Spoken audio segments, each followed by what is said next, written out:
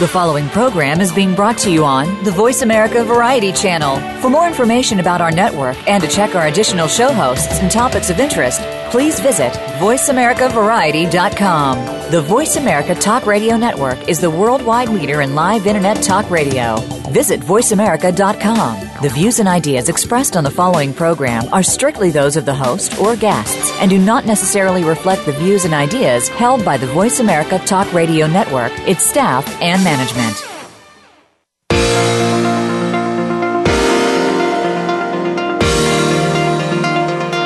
Welcome to Good Morning New York Real Estate with Vince Rocco. Our show is all about the exciting world of real estate, and in particular, how it relates to the lucrative New York market. But if you're not planning a real estate transaction in New York, we still have plenty of information that you can use no matter where you are. Now, here's your host, Vince Rocco. Good morning to all of you, my listeners in the United States and around the world. This is Good Morning New York, and I'm Vince Rocco. We are coming to you live, as always, from New York City today, February 9th, 2016. It's very cold out there today in New York City. Finally, we're getting some winter weather. However, 2 days ago, it was in the 50s, so I can't really even keep up with what's going on weather-wise. We have a guest today, a special guest who is on his way stuck in traffic. His name is Nick Kalidas, and later I will have my panel of agents to discuss hot topics. Nick is the publisher of Metropolitan Magazine, so we'll get to some news items first, and then we will talk to him. So Robert A.M. Stern's tower at 220 Central Park South has been shrouded in mystery since it was announced a few years ago. But one big question, the building's final design may finally be answered.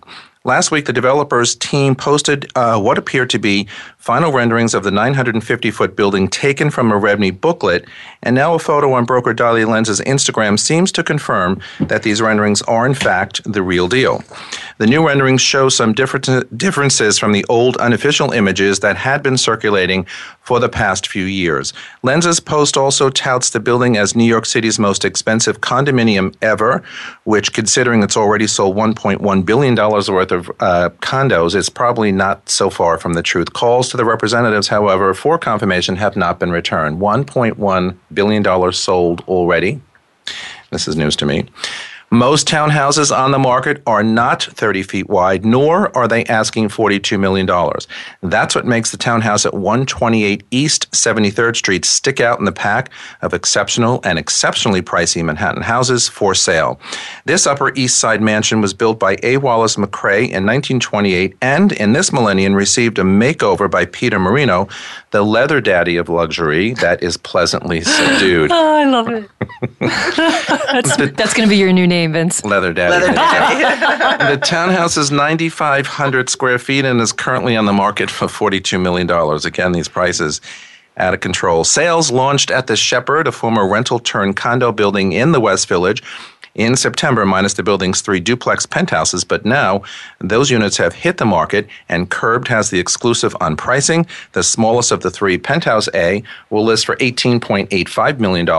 The second largest, Penthouse B, is asking $24.5 million, and the largest, Penthouse C, is asking $29.5 million. Even though they're all duplexes, these apartments have different floor plans, and each one also has an abundance of outdoor space. Jackson Heights, Queens is one of those go-to places in the city to find lovely, fantastic apartments for under $1 million. A 2-bedroom co-op on 77th Street doesn't disappoint either. This unit priced at $749,000. The apartment has some great perks like 9-foot-high ceilings, a marble wood-burning fireplace, original hardwood floors, and crown moldings. The elevator in this 5-story building opens right into the apartment. The master bedroom has a walk-in closet, and this bedroom, as well as the kitchen, overlook a glorious 50,000 square foot garden outside known as Hawthorne Court. The apartment also has space for formal dining room, and the open kitchen floor plan adjacent to it comes with Caesar stone quartz counters and cherry wood cabinets. In comparison, similar-sized apartments in pre-war buildings in Manhattan will usually go for over $1 million. Jackson Heights is the most diverse neighborhood in all of New York City. It absolutely is. Did you see that article? I wanted to ask you about... No, I just grew up in Queens, so that's, yeah. No, I wanted to ask you about that a little later because, you know, there's something going on in Jackson Heights that's quite interesting. And you're right, it is very diverse and has been for a long time. Yeah, melting pot. And you can walk to Shea Stadium.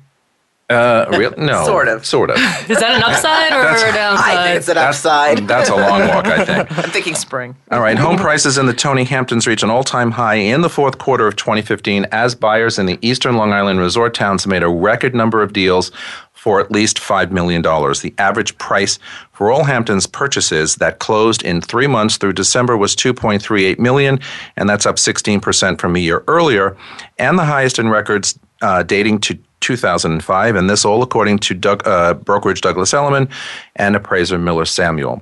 Of the 613 total sales, 62 were for properties priced at $5 million or more, the most in a single quarter by number and market share. Jonathan Miller said, quote, "The Hamptons doesn't seem to be following the stereotypical housing market right now where you have weakness at the top because of rising inventory." Mm-hmm. Interesting. The century-old Harlem brownstone that served as the New York home of writer, poet, and civil rights activist Maya Angelou for almost a decade, and where she entertained scores of friends like Oprah Winfrey and Cicely Tyson with dance parties, and her signature smothered chicken just entered the market. The asking price for the 4-story, 20-foot wide house at 58 West 120th Street in Mount Morris Park is asking $5,095,000. Yep. Interesting, I was just showing townhouses in Harlem and Hamilton Heights over the weekend, and a lot of people think that that's overpriced. This, according to brokers, we'll see how that goes. You think Maya's name was worth $1 million? I don't know. It's a great neighborhood. Yeah. It's a great block, and the house, I imagine, is meticulously restored because I've seen photos. But I don't know if celebrity name, and we've talked about this before. I don't know if celebrity name is going to bump it up $1 million because you're right on the money, Rachel. The thinking is it's about $4 million to 4.3 or 4 million. Accurately priced. But you get that one buyer who's a writer or a poet, and they're willing to pay that $1 million to live there, then that's what they're hoping for. I think they're also trying to capitalize on the neighborhood because Mount Morris Park is so, I can't even say up and coming anymore. It's there. It's there. And it's really so beautiful. So I think they're capitalizing on that as well. So I think they are. Anyway, and finally, one person was killed and 3 others injured very sadly when a 565-foot crane collapsed during last Friday morning's rush hour in snowy Lower Manhattan. The lone fatality was a man sitting in a parked car. Police identified him as David Wicks, 30 years old and a Manhattan resident. The 3 injuries, 2 considered serious but not life-threatening, occurred when pedestrians were hurt by falling debris. This, according to Mayor de Blasio. The crane was being lowered into a secure position with construction workers keeping pedestrians and traffic away from the busy street near New York Law School when it came tumbling to the ground. Building inspectors had been at the site of the collapse a day earlier after granting approval for the crane operator to add an extension, bringing that crane to 565 feet. The work was found to be in full compliance. You can see how powerful the damage was, but you can also see that it was something of a miracle, said Mayor de Blasio, because there could have been a lot more casualties. This was actually one of those real... They were doing everything right, and it really was an accident. And actually, my son knows the wife of the man who was killed. They went to school together. Wow. And he had said that the man was just coming out of the subway, Mr. Wicks, was just coming out of the subway. It was one of those real accident things. Nobody was doing anything wrong. You know, I have to tell you something. Yeah. It's the wind. Yeah. You know, you just, it's even scary to think, but, you wake up in the morning sometimes and you just don't know what's going to happen. And these freak accidents, wind related here. And that was a very, kind of nasty, snowy day that Friday anyway. And cranes, historically, unfortunately, also tend to fall down here. So it becomes a little crazy. I just read, actually, construction injuries and deaths have increased. It's at an all-time high because construction has doubled in such a short amount of time. Absolutely. So, you got to be careful with all of these things. And I got to tell you, when I walk around cranes, I look up and I'm very mindful of what may happen because at the end of the day, you never know. Right. Anyway, let's get started. So, new year, new apartment, that may be wishful thinking, but a few inexpensive home improvements such as these can significantly transform or freshen up a tired old space. And we've talked about this in the past where you feel like moving, you want to move, you can't afford to move, blah, blah, blah. So what do you do in your own home sometimes to make, it more pleasant, make it change? I mean, I'm always going through what I call minor renovations or restorations, even if it's changing a light switch or even if it's, moving the curtain at a different angle. I look and say, it just feels new. It looks new. And when you don't feel like that, that's when you know it's time for a change and you want to move. Right. So that's how you know. So right now, I'm still able to kind of get away with doing whatever. So, it says change your light fixtures, add a dimmer, and change the mood of the room with a slide of a button. I'm big on dimmer switches because I don't like big, bright lights, right? So you walk in and you have mood lighting. It's a wonderful thing. And, people, family members of mine come in and put the lights on super high, and it's got to be like a stadium. And I think, well, what the hell is that about? Window treatments they make such a huge difference. Yeah. Window treatments, I always say that window treatments are like the eyebrows.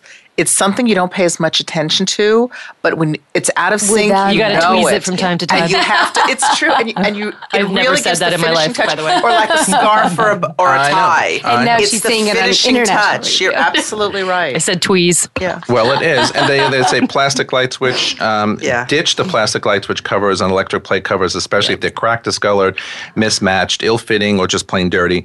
A more stylish version in, say, nickel or bronze or glass can make the room look a little more elegant, feel a little better in your own mind, whatever. And I know this is such a picky thing to say. Oh, never. But what about just wiping down your floorboards? Just make sure that they're nice and clean. The floorboards or the molding on the bottom? And the molding on the bottom. Molding on the bottom, absolutely. It's unbelievable if you just clean that up, change the covers, especially the ones that don't show the screws. Mm-hmm. They just look so nice flat-lined against the wall. Just those little details make such a difference. About 4 years ago, it was about 4 years ago, I had decided to change the handles on my kitchen cabinets. Mm-hmm. Yes. They were fairly brand new when I moved in. I've done that too. Mm-hmm. So I changed it, and I have to tell you, from almost the minute I changed the knobs on the kitchen cabinets, I felt like I went through a major renovation in the kitchen. It felt better. It looked better. I was like, okay, I can get over the fact that I would rather have this cabinet than that cabinet. And still to this day, 4 years later, also, it works. If somebody's a renter and not an owner, if your landlord is trying to raise your rent, at the very least get some sort of an upgrade because it's a capital improvement for the landlord. It's a write-off for them, and you get to live in a I did that. I got a new fridge and stove. Yep. Me too. Or I've gotten a new floor. I've gotten the bathroom tiles changed out. I mean, I've gotten a lot of That's why they don't want brokers in their buildings. Brokers and attorneys. You know the loopholes. We know the loopholes. So on that note, we're going to take a break. We will be back. But first, you are listening to Good Morning New York on the Voice America Variety Channel. Don't go away.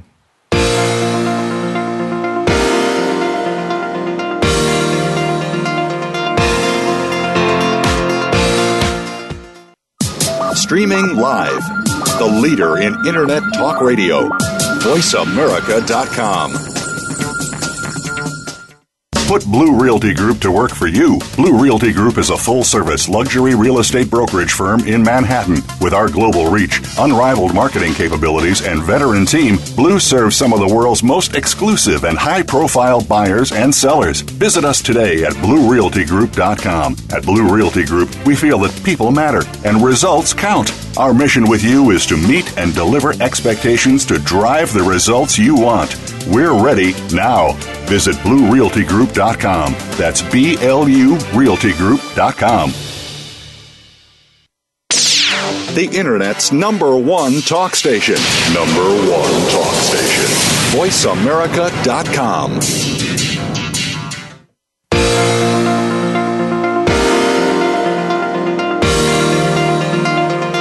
You are listening to Good Morning New York, Real Estate with Vince Rocco. If you want to call into the program, we're toll-free in North America at 1-866-472-5788. That's 1-866-472-5788. Or send an email to vrocco@bluerealtygroup.com. That's vrocco@blurealtygroup.com. Now, back to the show. All right, speaking of writing in, calling in, texting in, tweeting, I did get an email first thing, actually late last night, from a broker listener, and I wanted to just kind of, talk about this a little bit. We have not been able to yet book a managing agent person on the show, which we are working on getting coming up soon.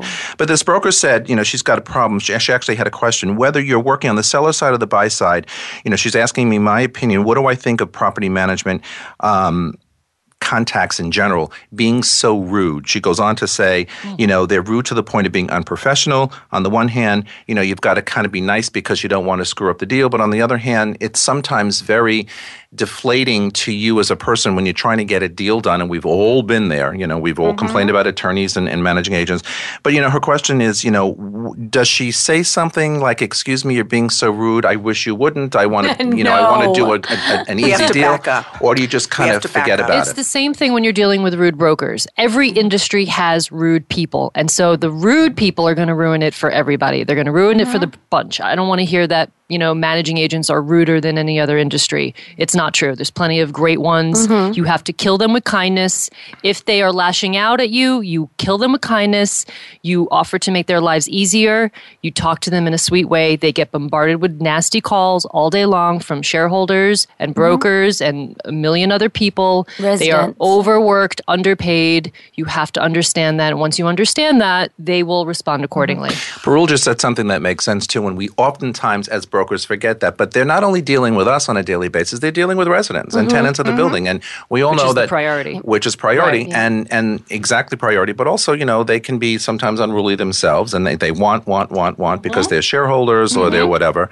So I absolutely understand sometimes the rudeness, if for lack of a better word. And I agree with you, Rachel, that you just kind of kill it with kindness and move on. Go ahead, Deb. Yeah. I also wanted to say that the last job I had before I went into selling real estate was a paralegal for a large real estate law firm. And we represented many managing agents and certain companies that we have all heard of as brokers. So I interacted a lot with the managing agents, and they downloaded on me constantly to tell me their complaints. And honestly, there are so many brokers that the moment they get a listing or the moment a board package comes in, the brokers and agents do not let up on them. And the managing agents have told me that, let me tell you what happens to those brokers. Their files go to the bottom of my pile. Yeah. Which is true. Yeah. So what I have always done, and to be very honest, in the almost 20 years that I've been selling real estate, I think only 2 or 3 times have I had a problem with the managing agent, and it was them. When I personally get a new listing, or if I'm on the buy side and the board package goes in, I first call to find out if the managing agent prefers email or phone. Most of the time it's email, and then I send an email and I say, I just wanted to introduce myself. My name is Deborah Hoffman. I'm from Town Residential. This is the new property I am representing. I know you are so overworked, and the last thing I want to do is ever bother you. I have a few questions now, and hopefully you will not hear from me until right before the closing. Here are my questions, and lastly, what is the best way to contact you? May I have a copy of whatever. And I have to tell you, 90% of the time they get back to me in 12 hours. Yeah, absolutely. It's remembering that, as Rachel said, they're overworked, they have the shareholders, and usually board members screaming at them constantly and being incredibly rude. And it's a matter of putting yourself on a higher level because that's your business. Speaking of killing with kindness, it's about thoughtfulness, really. And I know Rachel's one of the most thoughtful people in general, like when it comes to dealing with people. Wow. You really Can you say that louder? You are. Say that again. Say it again. You are. So I think I'm just like reiterating what she meant to say because the fact of the matter is that, I mean, here's a great story. I actually had a super high-end rental client, and this person, it was just a crazy situation. The apartment she was living in, the apartment she was applying to was owned by a famous celebrity. And so she was renting an apartment from a celebrity. So we were working with the celebrity's personal assistant and assistant's assistant, and God knows what was going on. But as a result of all the shuffle, it was getting to become one of the most difficult transactions I've ever done. And my renter, who was also a very high net worth individual, really needed this apartment by a certain date. I was in the position where I had to take care of all parties without offending anybody.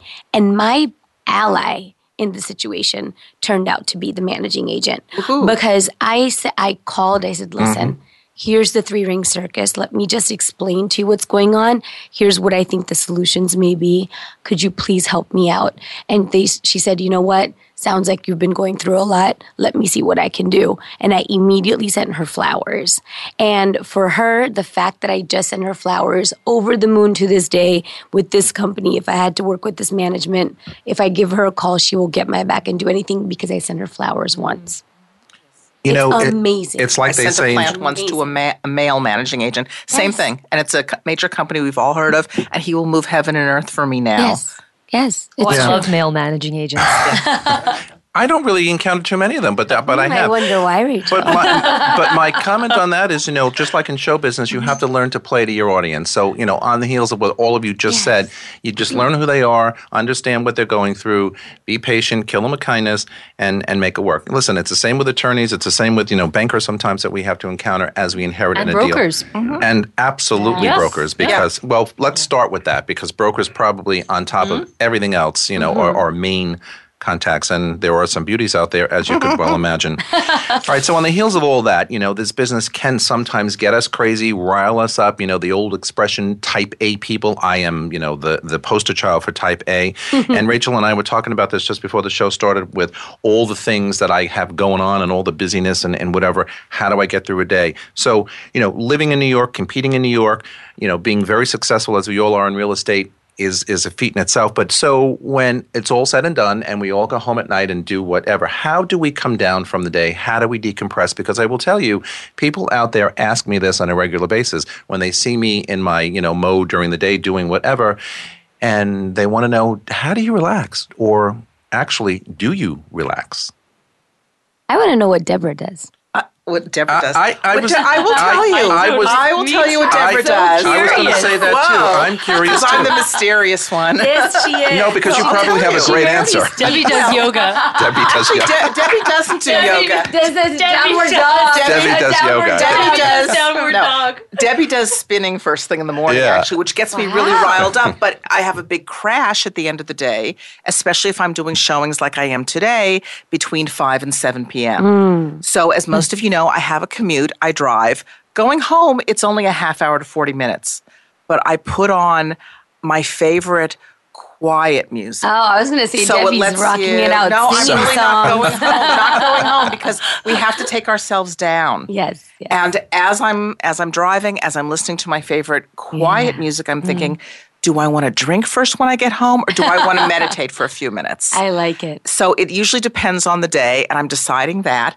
And honestly, I work when I get home because after dinner, I do a lot of mailings. I think we all and do. what I start doing is I sit down and I start addressing and stamping mailings. I usually hire someone, but for small ones, I like to do it myself because it's thinking time. But because I already came down emotionally from the day with the music and possibly a drink or a really good dinner, whatever it is, it keeps my mind not revving like all of our minds do throughout the day, but it opens it up to think while I take a half hour to stamp and get this mailing going. And that's when I get some of my best ideas for how to work with an obnoxious managing agent or another broker. Right, because it's a mindless activity. Exactly. So that's what, it's nothing special, but it's different because I do have this half hour to 40-minute driving commute. Yes.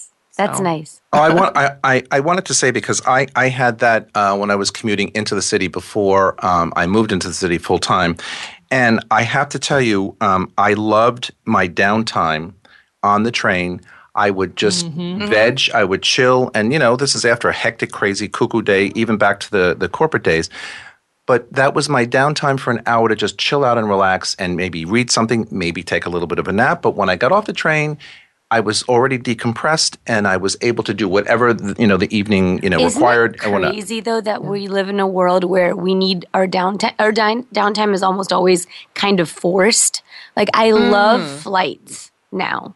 I actually love flights because I'm forced to shut be your phone off. For 4 hours, 5 hours, whatever it might be. You know, and it really is just like you don't have the option. And it changes everything. Yes. Yeah. I'm going to remember that next time I fly. That's really a good idea because I don't really unplug on a flight. But you're right. You're absolutely right. Some people don't, though. Some people actually charge it right back up on the plane. That's what I do. Some people do. It depends. For me, it depends on where I'm going. If I'm on a 2-hour flight or 2.5-hour flight to Miami or something, I'm on the ceiling the entire way. I do whatever. Love to fly with Vince. At the end of the day, when it's a longer flight, wine. a longer flight, like I just came back from LA. For some reason, I was able to unplug, relax, because I sit there and think, you know what, this is a 6-hour, gate-to-gate kind of situation. You can be up in the air as much as you want, out of your shoes, but it ain't going to help. So just chill out, decompress, watch a movie. Take the laptop out, watch a movie, do whatever. But on the shorter flights, it's already like, all right, this is kind of like in the way. I can walk there faster, right? It's commuting. I can walk there faster. Yeah, I get it. It's on the heels of that, I have one other funny one. We have a couple of minutes left before the segment ends, but Seamless in New York City, Seamless Web, everybody, this is part of the That's my favorite pastime. This is the decompression kind of thing. So what's the obsession with Seamless Web in New York City? And for those out there who don't know what it is, it's a web site here in New York City that pulls in lots of restaurant choices and diner choices where you can sit literally with your laptop in your home at night or in the afternoon, whatever. People in my office do it all day long and order dinner and or no lunch tipping, or breakfast. like Uber. So Correct. It's the greatest feeling when they come to your door and you're like, you want to give them money, and then you're like, wait, you're not supposed to give them money. Right. Okay. And just to explain that to anybody who's listening, your credit card, everything is on file. Mm-hmm. So you just punch in whatever you want. And you add the tip online, and when they come to the door, you just literally grab your bag. Your doorman can bring it up. However that works, and it's so easy. For me, there's 478 restaurants who deliver to my front door. And most of the time, like up to 11 p.m. And then after 11, I think it drops to about 2:50. But I mean, that's insanity for most people. I call my husband Seamless sometimes. Seriously. He's the master. He's a cook, so kitchen man. I would take his food delivery anytime over anybody else. Vince knows he would love to live with us. I know, because literally it's a restaurant every night. I love that. And we were talking How do about you stay so thin? I know. stress. And it was interesting. You just said downtime. And my downtime, I just want to circle back to the fact that if you have love in your life, it is so much easier to find downtime, whether that's a dog or a boyfriend or a husband, wife. It's just amazing how good I've gotten at just being at peace. And when I'm off, I'm off. So shout out to love. Yes. Shout out to love for sure. So we're going to go to a break on that one. You are listening to Good Morning New York on the Voice America Variety Channel. Don't go away.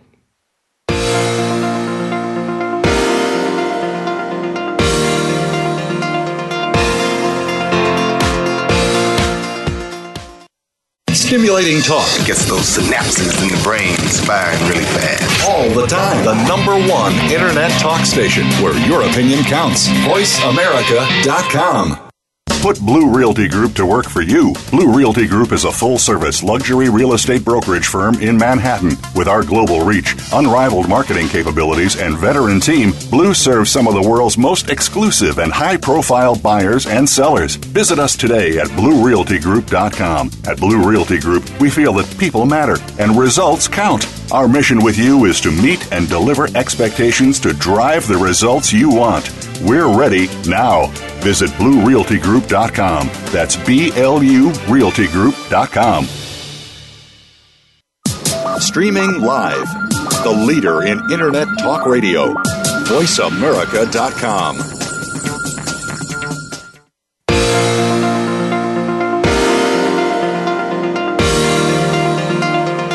You are listening to Good Morning New York, Real Estate with Vince Rocco. If you want to call into the program, we're toll-free in North America at 1-866-472-5788. That's 1-866-472-5788. Or send an email to vrocco@bluerealtygroup.com. That's vrocco@blurealtygroup.com. Now, back to the show. All right, everybody, we're back. So I'm going to be honest. I've only lived in Doorman Building in New York City, but I've never really felt the need. I mean, we've talked about Doorman Building. I know. We've talked about this before, but we're going to do a little different spin on this Doorman conversation today. But at first, I enjoyed the convenience because, there was a little bit of convenience to a doorman. And then I discovered I enjoyed the privacy that comes with not having a near stranger take stock of all of my comings and goings, and including those who visit, and the packages, and the whatever. Well, and I have a very interesting, let's say, nosy one at some point, and he's always asking questions. But in short, so the question always is, and even with our clients, bring this back to real estate, what is the value of having a doorman? Is it necessary? Whatever. So I'm curious, though, about the influx of some of these new construction buildings and remodeled apartments where they're now offering remote doorman systems, including the name brand Virtual Doorman. Are they essentially the same thing as having a real-life doorman? And what then becomes the value of something like a virtual doorman in place of a real doorman? And what about these buildings that have nothing? Yay. So I love this topic because I was doing cyber doorman before anyone knew what it was. One of my developments back in the day on 21st Street, and people just couldn't wrap their head around it. It was so interesting. And for me to actually educate them was quite a trip. Yeah. So what I feel about it is I am 100% for it. More than doorman, more than no doorman. It is the perfect compromise. What people don't know, in New York City, a doorman shift for each doorman is $75,000. You have 4 doormen for a building. Yep. Let's say a boutique medium to large size building. Yep. That's $300,000 for a building to carry. On an annual basis. On an annual each basis. shareholder has to split. So if you have a larger building, it's a lower, so it's like $80 a month extra for a shareholder. Not a big deal. But if you have a smaller building, that's a lot of money extra. Absolutely. So a cyber doorman is half the cost. And what you're getting is really privacy, anonymity. You get the package room. Some have these fancy cards where you can't copy keys. Yep. There's a 24-hour surveillance. So you really get everything. And to be honest with you, the doormen that I've met in my 15-year career, I'm not so impressed about. I'm not over the moon about most of them. And I think that most parents, especially if their children are moving to the city, really are concerned about their children's safety, right? So one of the things that I think that you really gain in terms of having a physical, well, 2 things, right? One is perceived luxury, and the second is perceived safety. And I, you know what? The second one, I won't even say perceived. I think that there is a safety factor that is absolutely there. However, I've lived in this city for so long now, and I've lived in both doorman and non-doorman buildings. And knock on wood, and hopefully, I'm just, I hope it's not just luck, but I really, most of us come home from time to time at 4 or 5 in the morning, 2, 3 a.m. easy, right? I've never felt threatened. There's always some crazy person on the street. I have on the subway. On the subway. Not in my home. Right. The subway, on the subway. but I've that's never different. on my block, outside my apartment, and I've lived in many different neighborhoods over the course of being here for almost 15 years. I really haven't felt like having a doorman would have changed my life, And I love the privacy of not having one, to be honest. I am such a private person. I don't like somebody knowing when I'm coming, when I'm going, what's happening, you know? And I recognize as a broker, doormen know everything that happens in a building. I get a lot of my leads through doormen. So I love doormen because my favorite doormen are the ones that gossip, the ones that tell the brokers everything. Did you know that this one got arrested? Did you know this one? Yeah. And it's like, who has prostitutes over in their apartment? I would never want my doorman telling everyone my business. This is why I've been waiting for years for a doorman, I don't care who it is, to write a book and for it to be a bestseller because, wow. It's amazing. On Curb, there's an article about, a series of articles. I don't think they do it anymore, but they did something about Ask the Doorman or Doorman Speaks. And it's this kind of stuff. And I think this guy's got to write a book. But if you look on curb.com, they have. Yes, that's amazing. And it is wild, the stuff that happens, especially, some, woman leaving the apartment as the wife is coming home. I've heard such crazy stories. Yes. I have a question Only for all of us, though. New York City. Yes. Only in New York City. Regarding these virtual doormans, though, I sell in a lot of buildings that do not have doormen. And the first question is, does the super take packages? Yes, absolutely. So how is that different than the idea of a virtual doorman? If you actually have someone living in the building who's physically taking the package as opposed to having a card key or something. Right. So a remote company offsite, usually in Idaho or somewhere really, really far, they actually buzz in the UPS or FedEx guy or delivery. It's caught on camera. That person is logged in, time and video, and then they open the package room, and then it locks behind them, and it's all, it's literally like having a doorman. Yep. It's unbelievable. So the camera's always there. So when a resident comes to collect their package or their dry cleaning or whatever it is, the camera will also catch them so they won't take someone else's. Of course. And I'm saying this because this is what people outside will be I've asking. shown in those buildings, and they're pretty interesting. Actually, Right. just last weekend up in Harlem, a building, and I thought, how is this working or whatever. It really was seamless. I mean, it worked pretty well. All right, moving on. Like any other close relationship, the relationship between seller and broker needs to be founded on trust, not only because you're promising 6% of your sale price, but also because they should be watching out for your best interest. Making sure your broker is ethical and law-abiding is important, but you want to make sure they don't divulge too much information to a buyer in a way that compromises you or the sale.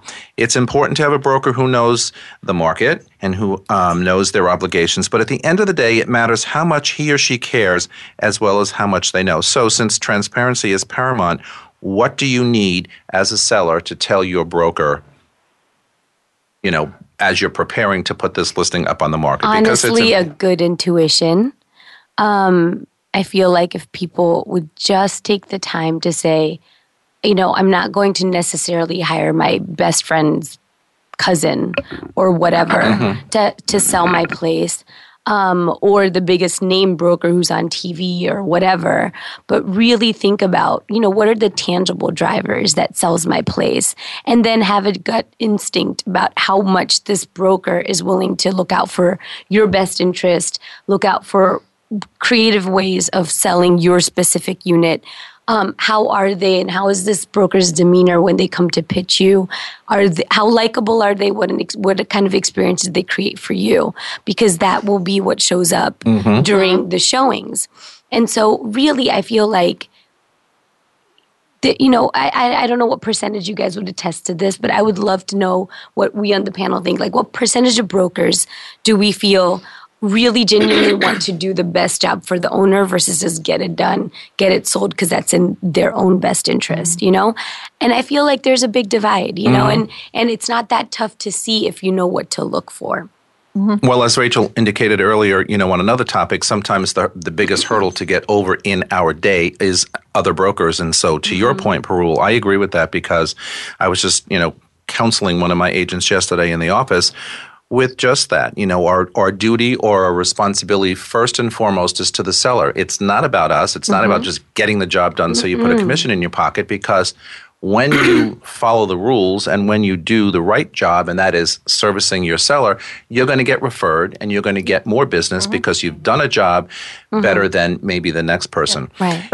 But I was just going to say, in addition, when we meet with our potential sellers for the first time and we're explaining our listing agreement, I'm sure you guys do this because you're really great brokers, but one of the things I do is explain the new agency disclosure form that they have to sign. Yeah. Worst topic ever. That's a It big is, but I have to tell you, this butt. opens, I finally got my script down. I got my pattern. It works. Me too. So I do too. this is explaining to the seller that you represent them hell or high water, whatever comes. Yep. And if someone who is either from my firm or who doesn't have an agent comes to me to want me to represent them as well, I explain about dual agency and I say, you as the seller have a choice for me to possibly find another broker to represent them, or I could represent both.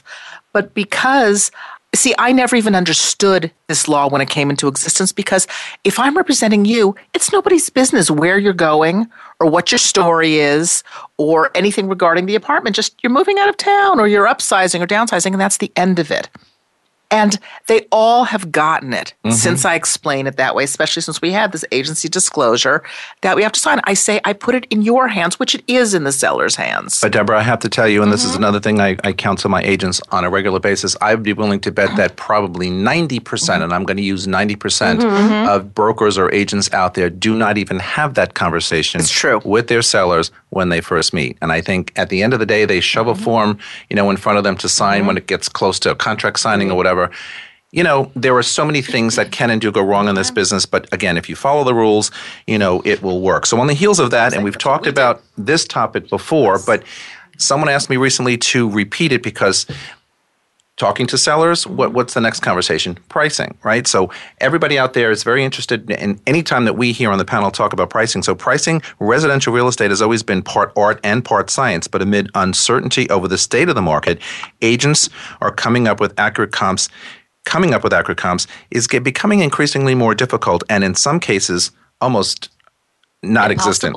Yeah. How do we do this, effectively? Or actually, why are comps becoming even more difficult today than they ever used to be? Yeah, and so the problem is that things that are in contract, we don't have the ability to see what they closed at until months from now. Right.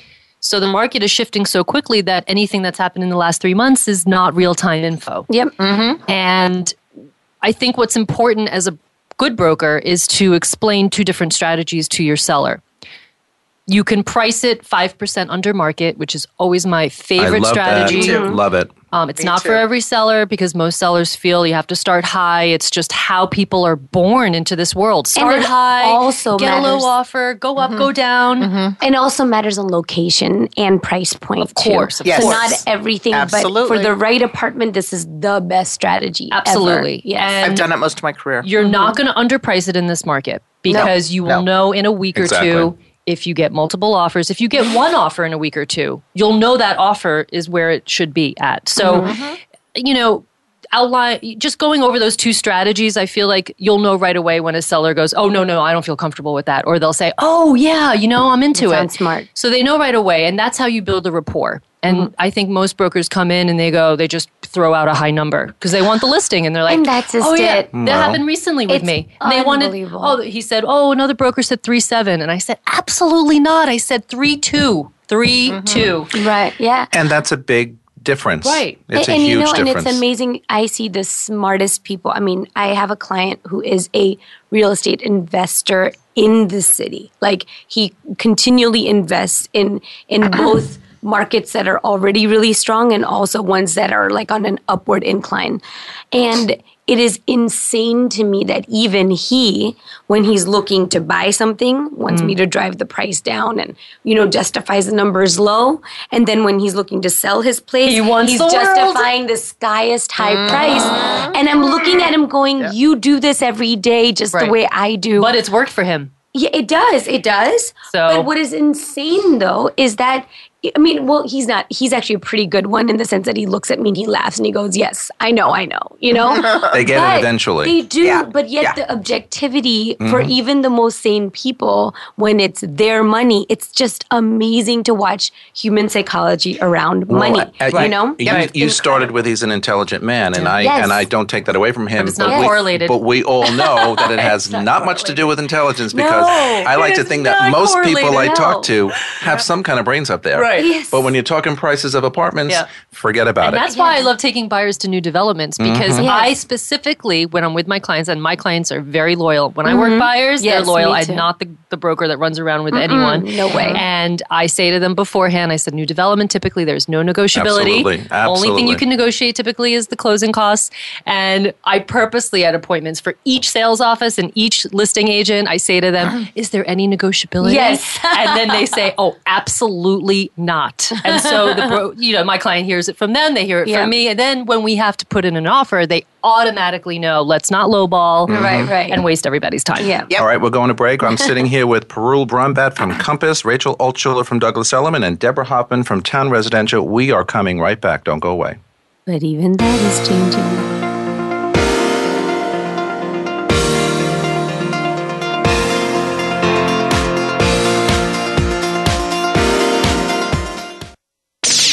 The Internet's #1 talk station. #1 talk station. VoiceAmerica.com.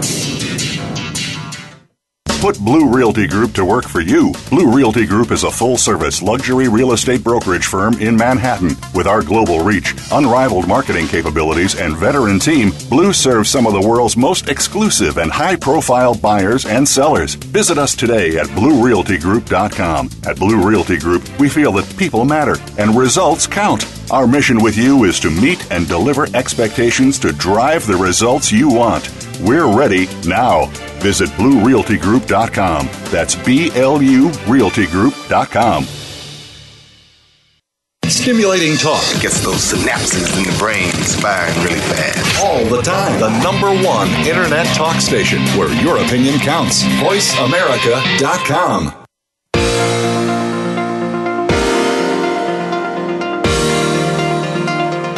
You are listening to Good Morning New York, Real Estate with Vince Rocco. If you want to call into the program, we're toll-free in North America at 1-866-472-5788. That's 1-866-472-5788. Or send an email to vrocco@bluerealtygroup.com. That's vrocco@blurealtygroup.com. Now, back to the show. All right, everybody, we are back for our last segment, and we're here with, as I said, Deborah, Rachel, and Parul. Unfortunately, our featured guest today couldn't make it, but we will reschedule him for a later time. Traffic these days in New York City is really, really crazy. Anyway, if you're in the market for a Manhattan townhouse, you have a pretty small pool from which to choose. In fact, according to Jonathan Miller, who tracks all of this stuff, and certainly townhouse sales over the last 10 years, the listing inventory right now is just 474 houses. A decade ago, it was slightly higher at 493. And over the last 10 years, only 2.5% of residential sales in Manhattan were townhouses. As we have always talked about on the show, they're not for everybody. That's partly because it's very rare for new townhomes to hit the market. The most common pattern is that these are getting gut renovated, so they're effectively new, except, of course, for the bones. And, you can for these things to, transport to these. I can't think of the word. It is now Star Trek. You can create anything you want on these things. Anyway, but one report number was found most surprising was the fact that the median price of a townhouse in uptown Manhattan, was $1.925 million, and that sounds downright reasonable. I mean, we're talking for a whole townhouse. Yep. Though the median price of townhouses across Manhattan broke records in 2016 and now clocks in at $5.25 million, prices vary greatly by neighborhood. So, again, what is really so special about townhouse living, about townhouse buildings, when you compare them to, your run-of-the-mill apartment, whether it be co-op or condo? As we said before, townhouses aren't necessarily for everybody. They're the hardest to price because it's funny you said 1.9, and I'm thinking, did this need a complete gut? I mean, is it? Right. I was negotiating a building in Park Slope, and it was, the foundation was crumbling, and they were asking 3.5, and we were like, no, it needs a whole new building. Yes, and the seller was thinking, oh no, it's Park Slope. I want close to $4 million. Yeah. So it's so skewed in that world. It's very hard to price, much harder than any co-op or condo. Yep. And again, based on location, very, very important. Very. Based on the block, it's literally block by block. Block by block. Tree lined versus are you across the street from a school or any other craziness. And, I think that townhouses are becoming more and more popular because people are getting sick and tired of the process to purchase and dealing with other people. You live in a building, it's a big community, and you don't know what you're walking into when you buy a co-op or a condo.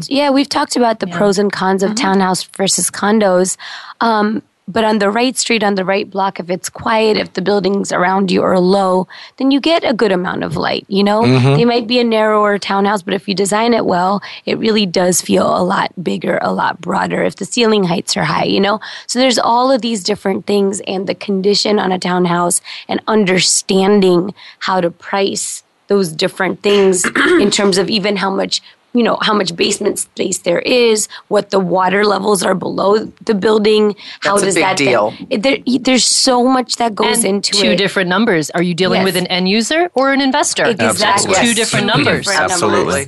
Absolutely. Well, and then we also have different widths of these houses, too. Exactly. I just recently showed one that was 12 feet wide. Oh, my gosh. Oh, my God. See, my partner... I've never heard of that. My partner, Shane, had the exact same reaction. Wow. He's like, why are you even... 17 feels really narrow. Really was it a carriage house or something? No, it was a townhouse, and it was uptown. And I have to tell you something. My partner was saying to me, are you sure you want to show... It's a very good client of ours. And I said, you know what? Yes, I do, because it's in the price point. It was just a little over 2. It read in the listing that it was completely renovated. So we show up this one Saturday and we see this house, and I have to tell you something. And I've sold townhouses before, and I've been in and out of very many of them. This house is spectacular. Really? Wow. This house was completely restored and renovated magnificently. I will go on and on till And the you day I didn't leave feel this like you were in a business. telephone booth?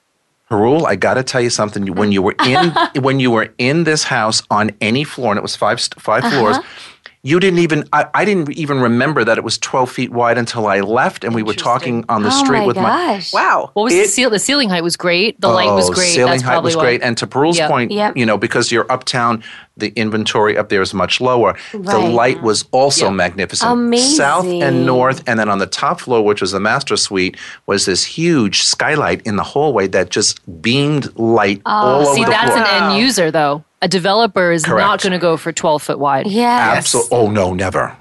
You couldn't, 17 or, and the smallest I've ever seen was 17, and a Right. couple of 18, a couple of Yes, 19. yes. Then, of course, I sold a 22-footer last year, the year before. Yeah, it's amazing. I've seen even 25 feet ones, Yeah. and I'm like, And then you see something spectacular like 30-something, 30, 33, 34. That's amazing. This guy had Those a are very smart unbelievable. architect. Get the Yes. name and hold on to it. Yes. Yeah, I got to tell you future. something. I hope we get it, but this house is just magnificent. I would live in it in a Is he minute. going Wow. for it? You Yeah.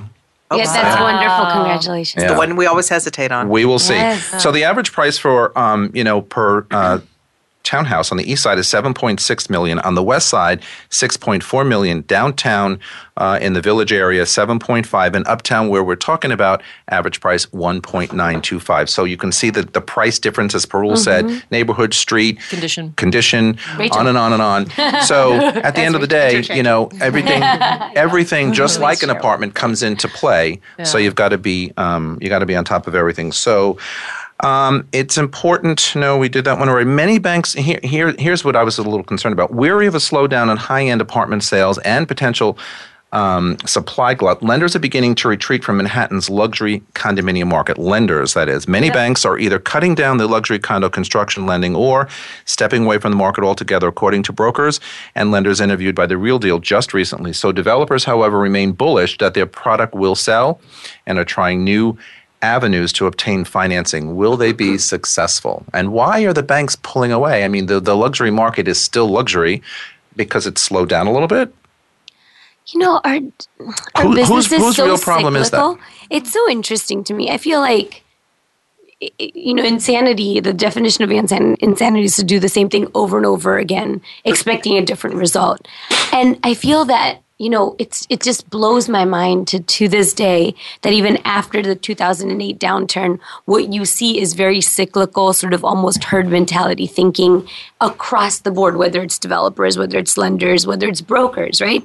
Instead of recognizing the pockets of opportunity, which I think Deborah and I both have talked quite a bit about, it's not like either all buildings will do well or all buildings will fail. If it's the right location, if it's the right product for the location, if it's the right design aesthetic, or if you're attracting the right buyers, the building will succeed even at a high price per square foot. I absolutely agree. If you don't have the right product, the right location, the right whatever, then a lender and a buyer should really rethink that, and certainly the developer himself as well. So I just feel that it's a tale of many, many cities, if you will, within one, and it's recognizing which storyline to follow, Yep. And so, yes, lenders are sort of blanketly not, is that a word, blanketly? But anyway, in a blanketed way, sort of pulling back or really being bullish or whatnot. But I really think that there's some really great buildings to finance.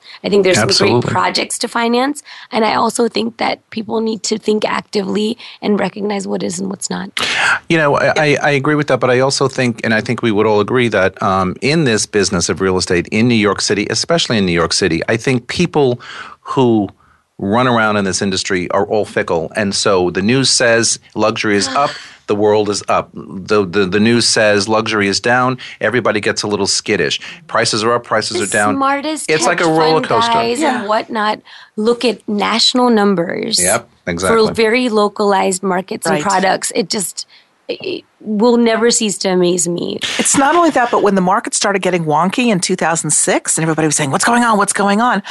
I started to think, you know what? The real estate market is driven by gossip. Yes. Up market or down market, it's It's driven by gossip. Big Short is a great movie. Let's Yes, hold that Yeah. thought till next week because gossip is a great topic. We're out of All time. right. I'm getting the high sign. Thanks to Parul, Rachel, and Deborah for stepping in today. That is you, Good Morning New Vince. York for today. I'm not ready to Thanks go. for joining us. You can catch the show anytime on podcast or on our website, voiceamerica.com. For all of us at Voice America all around the world, thanks for joining us, and we will see you next time. Bye, everybody. Bye.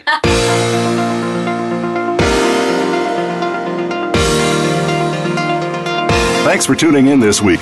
Please join us for another edition of Good Morning New York Real Estate with Vince Rocco next Tuesday at 9 a.m. Eastern Time, 6 a.m. Pacific Time on the Voice America Variety Channel.